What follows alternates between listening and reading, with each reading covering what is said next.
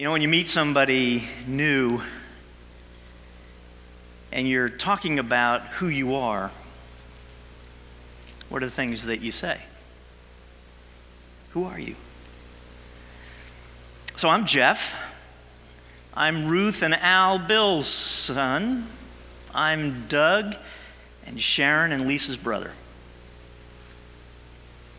I'm Marilyn's husband. I'm Josh and Matt's dad.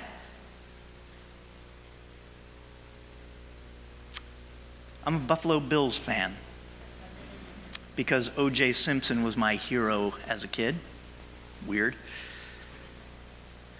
I believe that you can like two teams, so I'm also a Philadelphia Eagles fan. I'm a New York Yankees fan because of my dad. Don't hate me. I'm a Jersey guy. I was born and raised in Jersey. I've lived in Jersey all but about 7 years of my life. That's a part of who I am.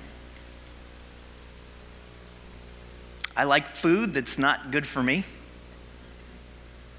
And I eat food that is good for me but don't like it. My least favorite Sunday of the year is Daylight Savings Sunday. Just being honest here.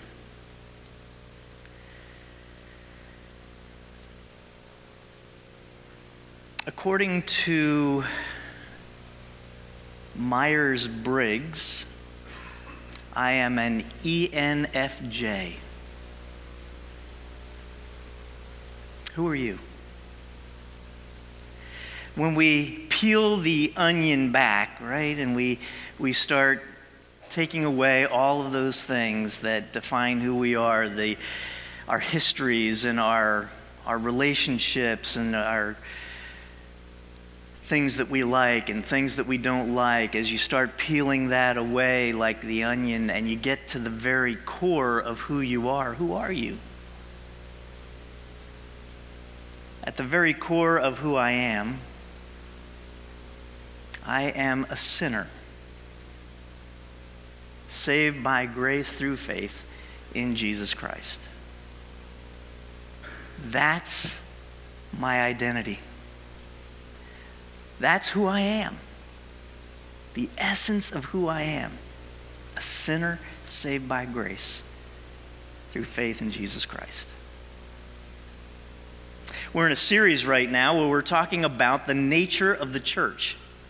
What does it mean to be the church? And we're looking at what Paul taught about that through a letter he wrote to a church in the city of Ephesus. And we're just kind of going through the chapters and pulling out some insights into what the church is about. And so if you were here last week, as we started this series, you may recall that we looked at the fact that the church is the body of Christ. Christ, Jesus, is the head. He is the foundation. He's the cornerstone. He is the agenda of the church. Jesus is the agenda for the church. Not an agenda, but the agenda. And when churches lose sight of the fact that Jesus is the agenda and put something else in that place, whether it's our buildings or our programs or our theologies or our controversies or anything else, then we lose track of who we are. And if we stay off track long enough, we cease to be the church. Jesus is the agenda for the church. And we are the body. We are the physical manifestation of Jesus in the world, the body of Christ. We are his body.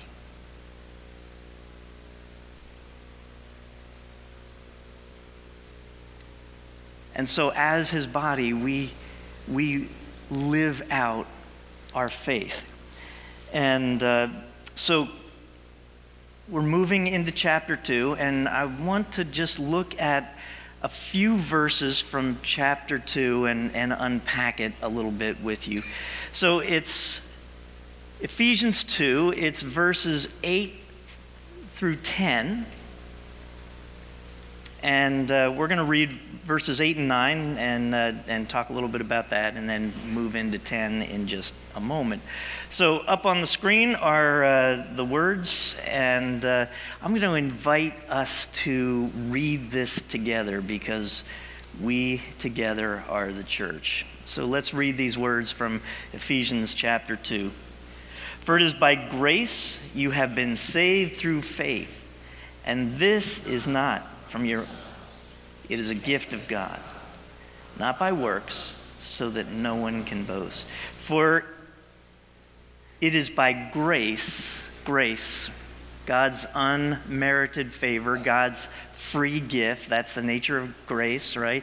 It is by this free gift that you have been saved. Saved from what? From sin, from that which separates us from God. Those things that separate us from God are what sin is. And at the core of most sin is pride, ego. In essence, saying, I don't need God because I am God. We may not say those exact words, but that's the way that we live our lives when sin is the fuel. So we've been saved by the power of sin over our lives through faith. Faith. Putting my trust in, putting my life into someone or something. We put our faith into Christ. At the center of your life, when you have faith in Christ, is Christ. And so we here gathered are this community of sinners who are made saints, not because of anything that we have done, but because of the saving work of Jesus. That's the church. Gathered sinners who were made saints because of Christ. And we're at different places in that. We're in different places. Some of you who have been walking in faith for a long time, serious about that faith and reading God's word and spending time in relationship with Christ through prayer and other spiritual disciplines, and your faith has grown and matured, and you've had difficulties and challenges, and you have been led through that. There have been times of doubt and frustration and all of that, and you have come through that. You are going through that, and your faith is deeper and more mature. There are others here who your faith is relatively new or young. You may have always believed, but really haven't acted on that faith, or maybe you're just new to the faith, and so your faith is less mature, but you have this faith in Christ. And you may be here and don't know if you believe, if you have a faith in Christ, and you're exploring that, and I am thrilled that you are here in that journey. But that's the church. The gathered sinners, never forget that. Saved from sin through faith in Christ Jesus. That's the church.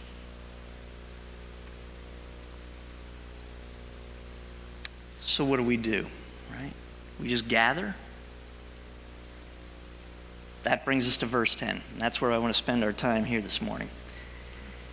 So in verse 10, again, the words will be on the screen, and again, let's read them together. Church, for we are God's handiwork, created in Christ Jesus to do good works, which God prepared in advance for us to do.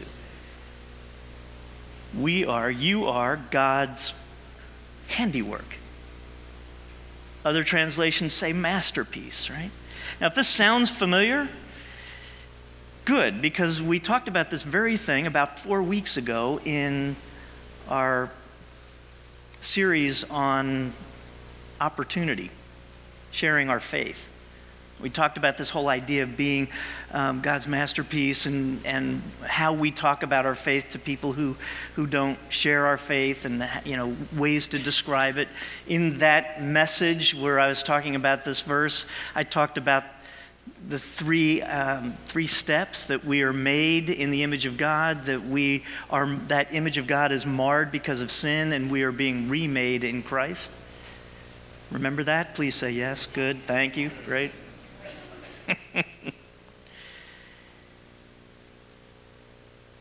So now we're looking at this next piece. We were created to do good work. You were created to do good work that God prepared in advance for you to do. So what is that good work that we're called to do, church? What is this good work we're called to do? Well, I think Jesus kind of made it pretty clear, both in his earthly ministry, as well as when he ascended, before he ascended into heaven. He was all about making disciples who make disciples. Making disciples who make disciples. So Jesus gathers disciples around him, and he begins to teach them about the kingdom of God. And then he would send them out into towns and villages and cities around to do the same thing. And then they would come back and they would talk about that experience, and he would send them out, and then they would come back, and he'd send them out, and then they would come back. And when just before he ascended into heaven, he said, and so that's your job. That's your good work. Go into all the world and make disciples. Go make disciples. So that's the work of the church. We are in the disciple-making business. So everything that we do should be somehow related to that enterprise, that focus, that role, that job. Make disciples who are making disciples.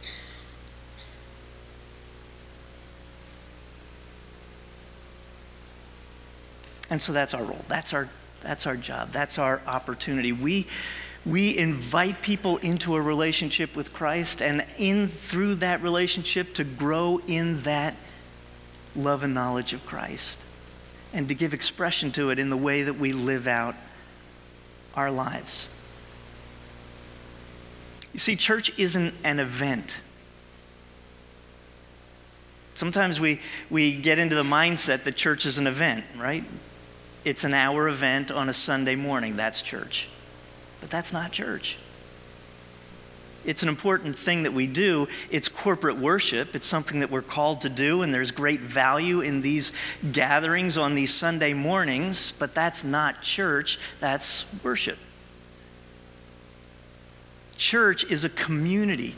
It's the gathered community, those who are following Christ, those who are looking to follow Christ, coming together and encouraging and inspiring each other to move forward. To support each other when we're down, to encourage each other when we're struggling, to pray for each other, to inspire each other, to challenge each other. That's the nature of church. That's why we gather. That's community.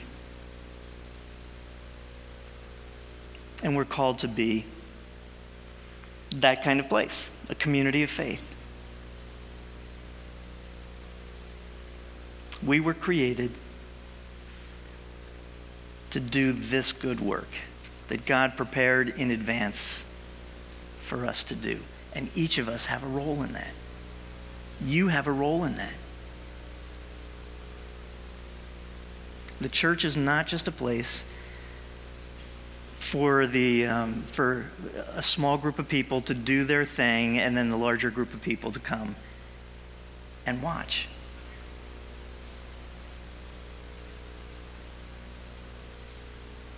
And unfortunately, becomes church. And it just becomes another commodity. Right? Even the way we talk about it. And I get what this means, but I've never liked the phrase church shopping. You ever heard that phrase? Church shopping. Now I get it, if you're new to an area or something and you're looking for a community of faith to plug into, you want to see, if it feels like it fits and what's going on there, and so you're checking it out. But to call it shopping gives it this idea of commodity, like it's another thing that I'm gonna purchase. So I'm gonna go there and I'm gonna give some money and I'm gonna, participate in the worship, and that's it. It's a community. It's not a commodity. And we're all called to be a part of it. You have a part. You've been called to this good work. We've been called to a good work, right? So together we do a good work in making disciples who are making disciples by being light to the world, showing the world a different kind of reality, showing the world the kingdom of God and what the kingdom of God looks like on earth, imperfectly, but different than what the world has to offer. That's the church. Right?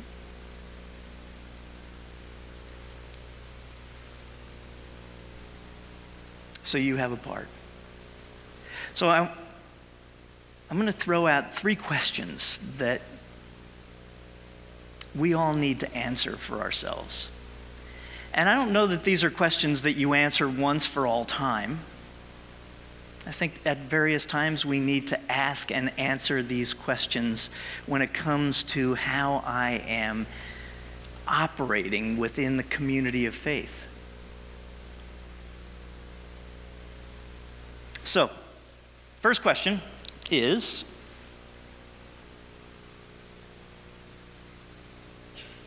who am I? It's sort of the question. It's, who did God create me to be? Who was I created to be? Who was I created to be? And I think this question is one that speaks to your unique personality, your unique temperament. God made you, you. Right? So you have this unique personality, this unique temperament. I was just talking to a mom before the service started about her daughters, and she was telling me how different the 2 of them are. Right? Same parents, same parenting style, 2 very different people. God created them unique, just the way they are. So who did God create you to be? What is your personality? Now, I told you at the start, as I was describing who I am, that according to Myers-Briggs, which is this personality inventory that's been around for a long time, I suspect many of you have taken the Myers-Briggs inventory. If you haven't, you might want to check it out online. You can do a little online one, and it will describe your personality type. You'll be surprised how close these things are. So I'm an ENFP. I'm an extrovert. I'm intuitive. I'm feeling and I'm perceiving is the language. And so then they give these descriptions of what that personality type is like. And they can be quite extensive, but let me just give you a taste of ENFP. And so here's what it says. An ENFP is warm, enthusiastic, typically bright. Notice they said typically, yes, I got that. I got that. Full of potential. They live in a world of possibilities and can become very passionate and excited about things. Their enthusiasm lends them to, lends them to the ability to inspire and motivate others more than we see in other types. Some of that's, right, pretty good. So it talks about, the elements of a personality of somebody who carries these 4 traits. And if you're willing, it also talks about, here's some of the downside of that personality. I picked the least offensive one to share with you. The ENFPs place no importance on detailed maintenance-type tasks and will frequently remain oblivious to these types of concerns. When they have to perform these tasks, they do not enjoy themselves. This is a challenging area of life for the ENFP and can be frustrating for their family members.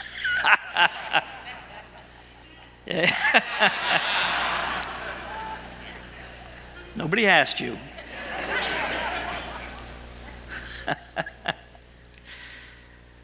Yeah, that pretty well nails it. That's a hint into who I am, right? That's the way God wired me up. Now, there are 16 different types that Myers-Briggs talks about, right? Each one has these unique qualities and features. Each one has really great and important strengths, and each one has areas where they will struggle. Here's the beauty of community. When you have these various types all together, one of 2 things happens. Either you have warfare and chaos because, you're out. How can you see things that way? How do you think that way? How do you what? Or you have this great tapestry of the strengths of all of these personalities. And the reason it can work so well in the church is because we have a shared head. We have a shared agenda in Christ.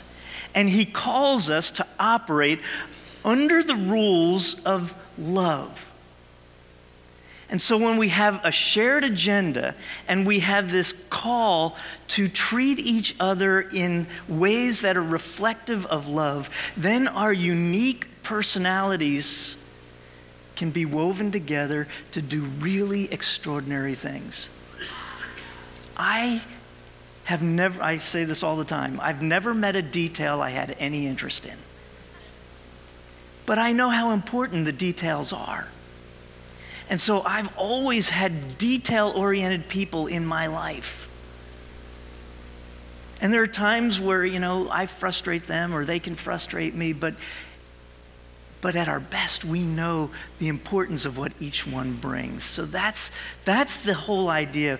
What is your personality? What is your temperament? That's who God created you to be. God isn't looking to change your personality. God wants you to be the man, the woman that he created you to be, and to bring that into the community and to live that out in the context of the community. And when you do, it's a gift to each of us. So, the next question is, what is the next question? Just throw it up on the screen because I'm finding it in my notes because it's a detail and I don't really care about the notes. So what is it? What's the next question?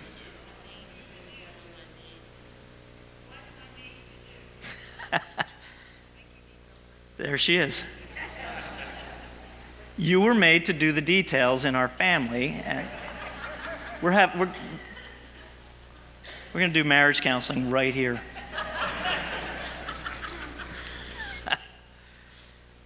What was I made to do? What was I made to do? And this has to do with your skills, your talents, your giftedness. What was I made to do?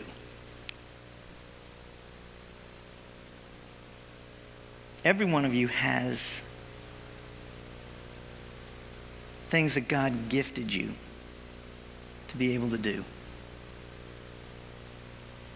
Nobody is unnecessary. Nobody lacks talents, gifts, abilities, skills, passion that could not or would not be a benefit within the church. And again, so one of the mistakes we make, I hear so often in churches, is this idea that the only thing the church is about is what you see happening up on the platform, right? Or maybe just behind the scenes. So if you're not a musician or somebody who's going to get up and do a talk, if you're not somebody who's going to be in the tech booth or a Sunday school teacher, then there really is no place for you in the church. And that's just not true. There is so much that happens within the context of community where all of the gifts need to be at play. You know, when you think about what goes on here, and as you look at our website, as you look at the bulletin, as you get our weekly emails, and you see all of the things that are going on, they're going on because people invest their time and their talents and their passions and their skills to make those things happen. It's not because there's a staff. It's because people get involved and say, you know, I just have this passion. Most recently, we started this group that we've been calling the Opioid Roundtable. We're now calling it OAR, Opioid Addiction Awareness, Opioid Awareness Roundtable. Again, it's a detail. You got it. I know it's OR. I know it stands for something. But it's this group of people who came and said, you know, there is this epidemic. It's killing people. It's overwhelming our state, our area, our towns, our families. What can we do? And so this group of people began to get together and to talk about what can the church do? Nobody was, you know, saying, I'm an expert in this and I've got this all figured out. It's this, you know, what can the church do? And they've developed now 3 strategies: spiritual support, education, and assistance for families who are dealing with a loved one dealing with this addiction. That's the church. But it came not because I said we should be doing something. It came because somebody had this concern, this passion. I was thinking about the disciples, right? So the disciples that we know, Peter, you know, he was always out there. He always had something to say. He was always active and, you know, larger than life. We think of the Apostle Paul, who, you know, is going around the world and starting churches and writing the Bible. And John, you know, the beloved disciple who's at the cross. You know, so we know those guys. But what about Bartholomew? You know, Bartholomew was a disciple, right? The only time Bartholomew is ever mentioned in Scripture is when they list the disciples. That's all. Now, there's legends about who Bartholomew was, but in terms of the Scripture, all we know is that he was a disciple. So I was wondering about, like, well, what did Bartholomew do? Jesus picked him for a reason. And I have a feeling that Bartholomew was probably an introvert. He was not an upfront kind of guy. Maybe he was a mentor. And he just had an effect working one-on-one or with a small group of people and discipled them profoundly. And then they went out and started churches and ministries. Maybe you did it through gifts of compassion and mercy. And just showed the love of Jesus to people by the way that he cared for them. Every one of you has a talent, a gift, a passion. And as you employ it, it makes a difference. Here's a way to get it, how it gets started, right? Where would you even begin? If you're not already involved, where would you begin? And what I would tell folks all the time is just volunteer to do something. Start simple, go to a small group. Just be in a small group. Or volunteer with something that you might be interested in, hospitality or with students or our kids, or just get involved so people get to know you and you get to know people. So you're no longer anonymous. You're not a stranger. And then what we're encouraging people to do who are more mature in the faith is to have conversations with people that we're calling I see in you conversations. I see in you. What do you see in the people around you? What gifts do you see in operation? What things do you see that they're doing that you didn't know? Like, wow, I see leadership in you. The way that you think about things and the way that you work with people, there's some leadership gifts in you. Or I see a teaching gift in you. Or you just have this servant gift, like anytime there's a need, you just roll up your sleeves and pitch in. I see in you this gift, this talent, this ability. It's one of the ways that we support each other in the church. Because oftentimes people are surprised. Like, really? You see that in me? I've never thought about that. I thought everybody could do that. I see in you.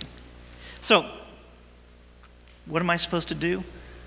If you haven't already figured it out, if you don't already know what your gifts are and how to use your gifts, that's your question. What am I supposed to do? God has something for you to do. And here's the last question. Where am I supposed to do it? Where am I supposed to go? What's the actual question I've got? Where am I to go to do it? Right? Where am I to go to do it? So maybe it's here, within the context of this community.